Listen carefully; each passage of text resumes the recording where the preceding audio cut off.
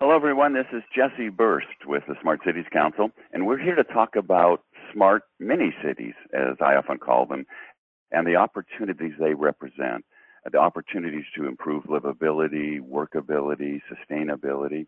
Now, we're going to be joined in just a moment by Chris Richardson of Arizona State University. But let me set the stage first. We're going to discuss, first of all, what is a mini-city and why is it important. We're going to talk about how smart technologies apply to these smaller communities. And we're also going to see where you might choose, where a mini-city might choose to get started as it heads down this path towards digital transformation. We'll talk about some of the benefits and the opportunities and what lessons we can learn from some of the pioneers in this category. And then I'm going to finish up by telling you where you can learn more, where you can meet Chris in person, where you can hear from him and other experts on this topic and other experts in this particular area. So let me start by quickly defining what we're talking about. And a mini-city is nothing more than just a smaller community, a smaller aggregation, and it might be easiest to understand it in terms of examples.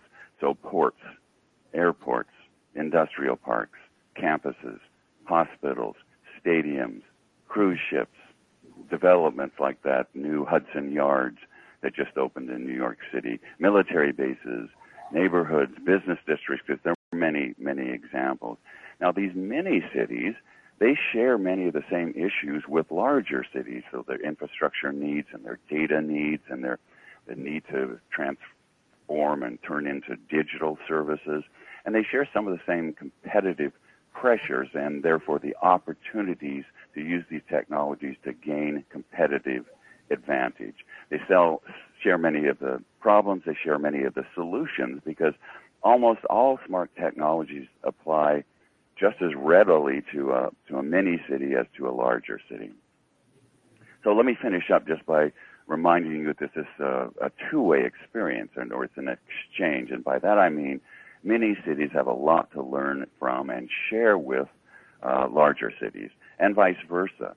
So if you're part of a big city, you've got a lot to learn from many cities in general, and especially the many cities in your jurisdiction, because they often pioneer new technology. They're smaller, they can often be more agile, and they can experiment with some of these new ideas. And if you're part of a big city, you've got a lot to share with many cities. You share infrastructure, share data, share lessons learned, share costs. So, and if you're part of a big city, it's almost certain that you will not make this digital transformation in one fell swoop for the whole city. It's going to happen, a neighborhood at a time. It's going to be a patchwork, a hopscotch. So all of us are going to have smart mini cities in our future. So with that as background, let's get Chris up here. Chris Richardson, we're very fortunate to have him with him because he's someone who's part of a mini city at Arizona State University, but also an expert in the topic and in the technologies they employ.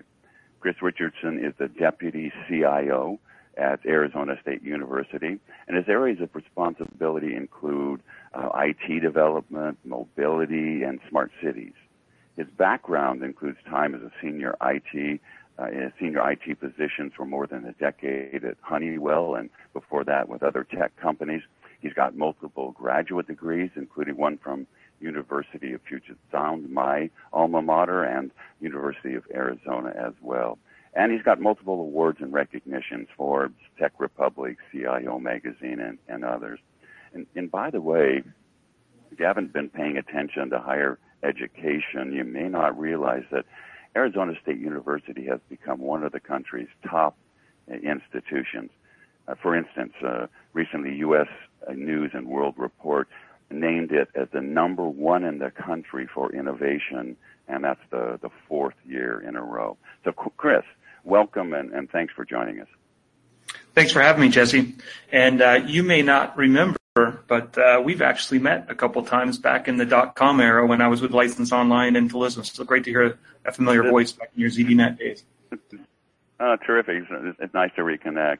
Well, maybe you could start us, Chris, by just explaining what kinds of smart initiatives are underway or about to be underway at Arizona State. Sure, I'd be happy to. I think it kind of starts to us is it starts with a mindset about how do you think differently and transform your environment. And as you said, a lot of people don't know, but ASU is quite a complex organization. In the fall, we surpassed 114,000 students. We have multiple campuses. Wow. We have a very large and growing online division.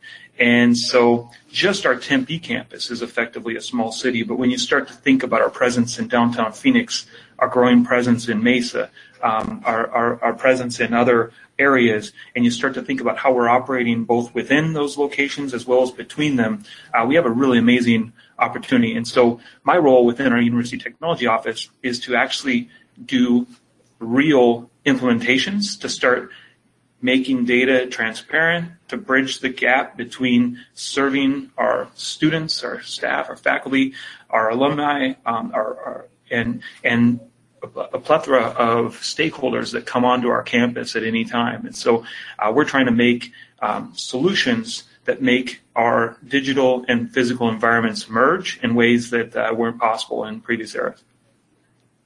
Sounds like an exciting general concept. Can you give us some examples of early ideas, early efforts? Sure. We're definitely, at least our University Technology Office shop is quite an agile organization in regards to our approach. So about 4 years ago, we had a really unique partnership from Intel where they sponsored some sensors that went into our stadium. And that's right around the time that I joined. And it was fascinating to see as we streamed that data over the cloud, and we learned about the interconnection between hardware and software and cloud technologies and the network, what was possible. And so our team started with a number of capabilities there. One of the things that we wanted to do was make something that was visible to our fans. And so of all the sensor data that was collected, one was sound, and we actually created a sound game. And as I talked to NFL teams, Major League Baseball, hockey, and all around, as far as we know, we built the only real sound-driven sound game that's out there in the world. Meaning, when you see on the Jumbotron equivalent, when you see the green to yellow to red sound meters, it's all fake data. Ours is actually real data. And then over time, we've actually built a mobile app with tons of different uses. And we can send to the winning section for those that have our app, actually, hey, you've won the challenge. Thanks for contributing, so to speak. But it's gone so much from that. We now have a number of experiments that we've done in the stadium. We're testing lights. We're testing camera video. We're testing water readers. We're looking at solar energy. We've done some things in our classrooms. We've looked at beacon technologies to optimize some of our student parameters. But the thing I'm most proud of is, as I've gotten deeper into the smart cities mindset, I believe that the interfaces are super critical, and we built capabilities of technology that we built ourselves to be that interface between our students and other entities through a mobile app. And there's such deep and rich interactivity that we've built in there that really embodies the start of that smart campus vision. So, Chris, you say interfaces is really important, and I agree with you. Can you say a little more about what kinds of things make an interface more or less successful? Well, sure. And I'm going to answer your question, but I'm going to start slightly different. I think part of the problem about the smart cities efforts that I've seen is they focus too much on the technology and too much on the asset that they're trying to connect to make smart. And so what I mean by the interface being the important piece is that is the way that whoever you're serving, in our case students, or in cities' case they're citizens, that is the interface by which you are going to do everything. And so now that we have that level of engagement, we can start to layer in transit information, which we're doing. We can start to bring in ticketing, which we're doing, that helps access. We can start to understand how our stakeholders are interacting with our physical environment digitally. We can learn traffic patterns, both in terms of their motion, and for anyone that's been on a campus lately, it's not just walking and bike riding anymore. We've got scooters, we've got we've got skateboards, and then of course the traffic side of the mobility. And so we're learning about all of these parameters in extremely unique ways. So, Chris, I was in Dubai a few years ago, and they even at that point had an app they called Dubai Now, which had a couple hundred city services all under one kind of umbrella. So if you hit the sort of the transportation button, you could plan a route, you could pay your traffic ticket, you could renew your license, you could find the nearest gas station, et cetera, et cetera, et cetera. And, the same thing for other aspects.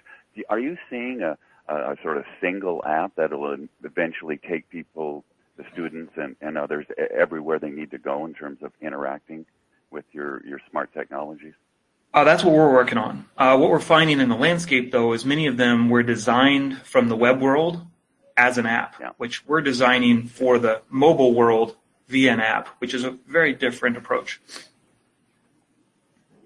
Can you say more? What makes it different, and how should listeners approach it in their own mini city or city? I like to think of when you engage with a website, some of them can be pretty convoluted, especially when they just throw in hundreds of transactional services.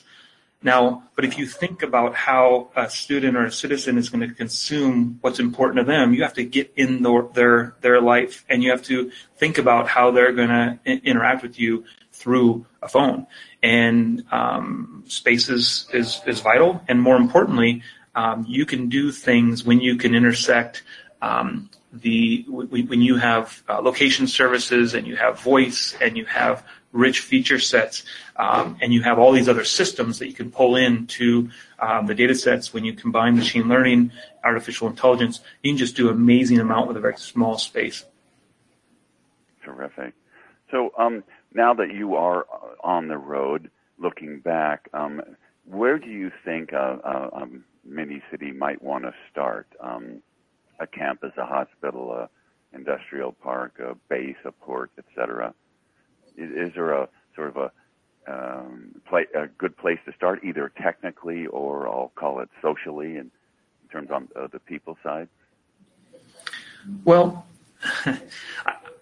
I'll start with something that I think is a barrier to get started, and I think in a way it will help me answer this question. I believe that the organizational constructs that were created that work today are not necessarily the most empowering to work in this mindset going forward, meaning people have functions, they have known roles, they have known responsibilities, they have known systems, but they're siloed. And what we're finding is without rich collaboration and willingness to share data and willingness to be different and take risk and build out and work in an agile manner and test hypotheses, you just can't get started. And so I'm not going to say that where we started in our stadium would necessarily work for every university.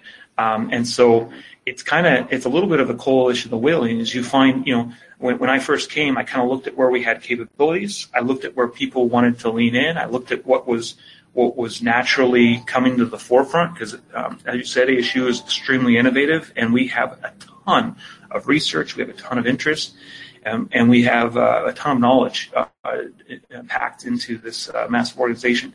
And so I just was kind of learning and observing and looking for the right times, and that's been my approach. I don't just come in and say, here's our idea, let's go do it, and build out some massive business plan and say it's going to take 3 years. It's just, we look for a very specific way to get in. We think about the fundamental technology that we can build on as a platform, and then we start moving and we reuse and we get more benefit the next time, and it's easier the next time, and then the next thing you know, we've got something real. Well, I'm glad to hear you say that, because we certainly see in big cities, and we advise big cities to be sure that they're getting a lot of stakeholders involved early. We're seeing that the sort of top-down things often run into roadblocks as, different groups with different agendas kind of catch on, and then there's pushback, and it can really slow things down. And go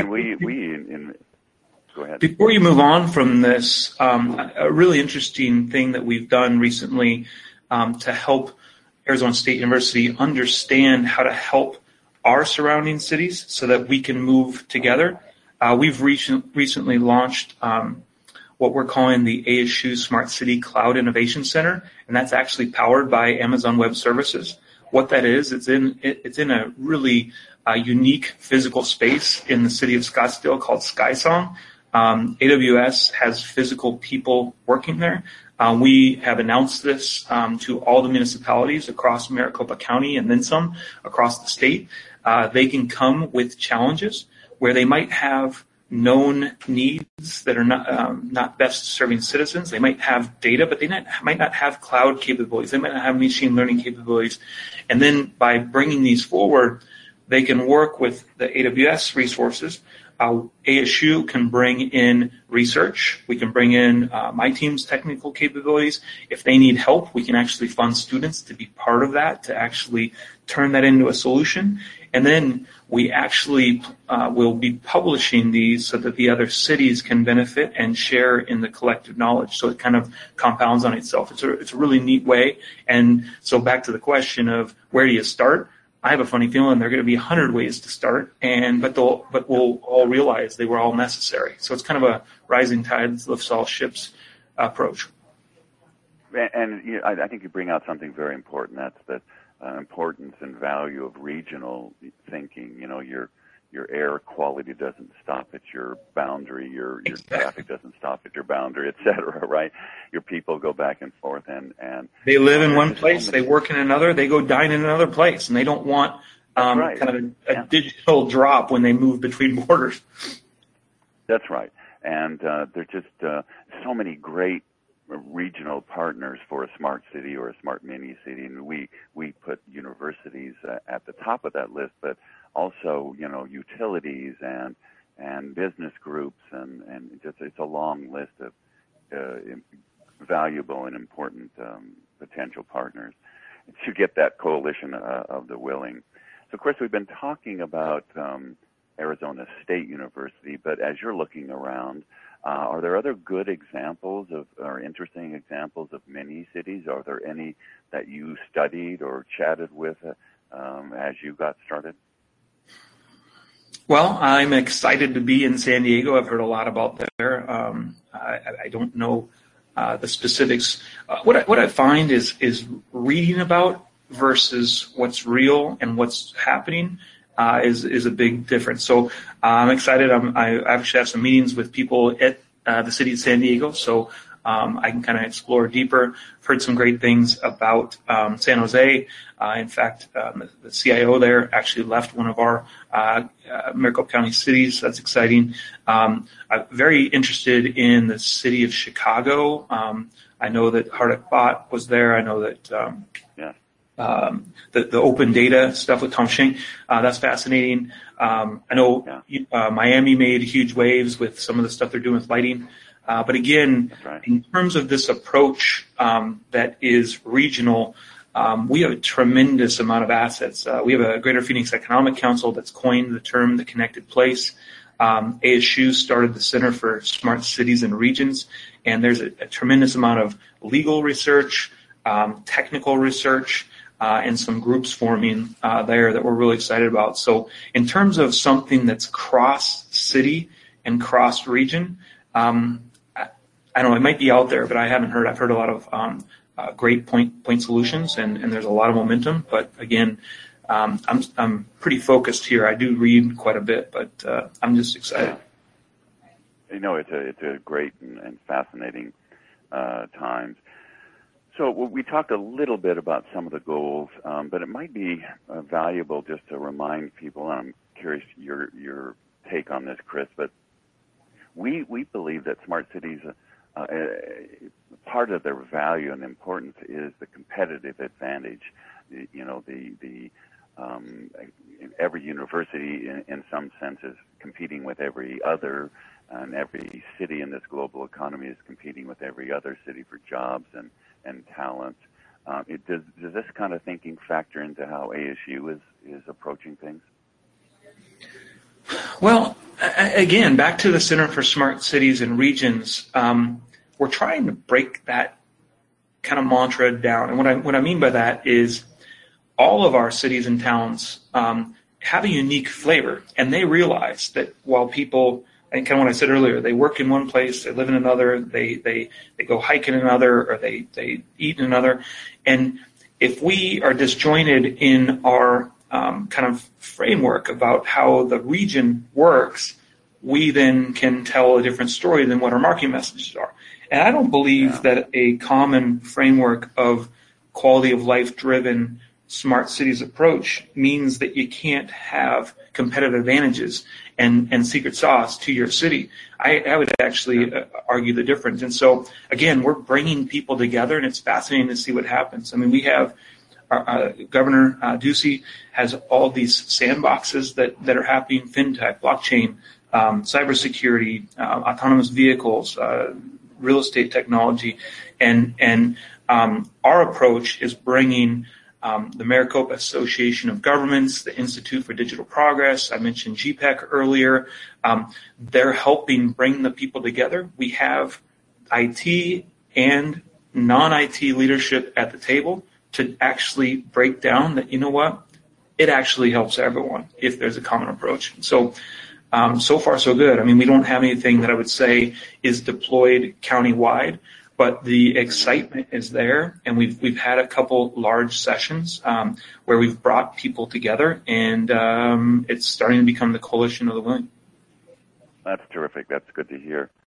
Well, let me ask you this. For people who might be in your situation or a similar one, looking back to when you got started, have there been any lessons learned? Are there any things you'd do differently if you were starting over again? Anything to pass along? That's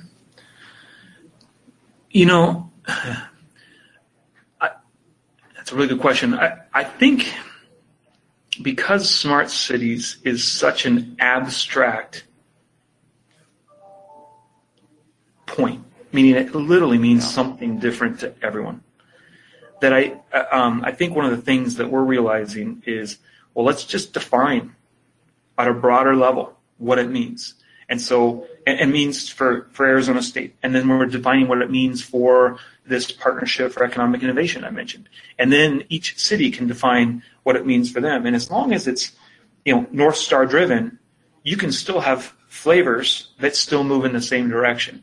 And I would just say we probably could have done a better job of having that beacon, the directional beacon, earlier, but we're now designing it together. So if we would have done it earlier, it might have been one group, and then people feel they would have been left off. So I can't completely say, but I do think that North Star is really important. And now that we're starting to get it, you can see people coming together. They can see where they fit in.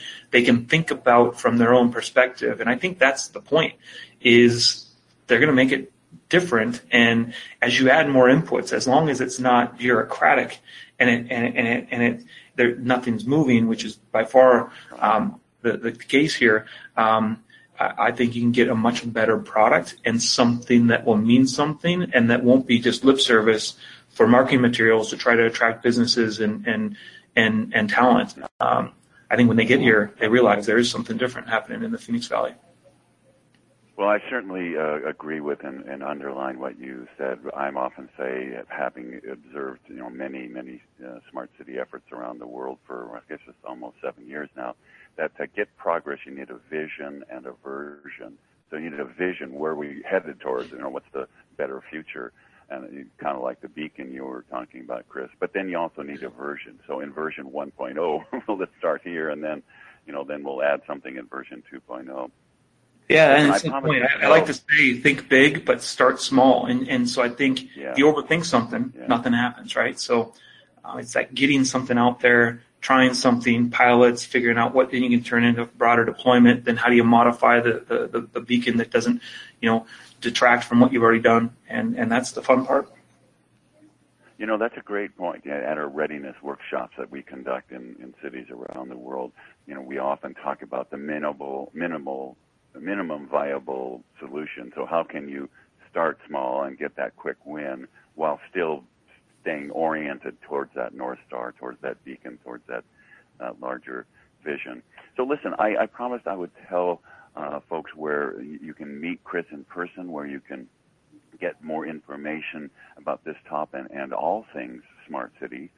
So on Tuesday, April 15th, Chris is going to be at Smart Cities Week San Diego. He'll be part of a panel that's called Smart Developments, Ports, Bases, and Campuses as Smart Cities.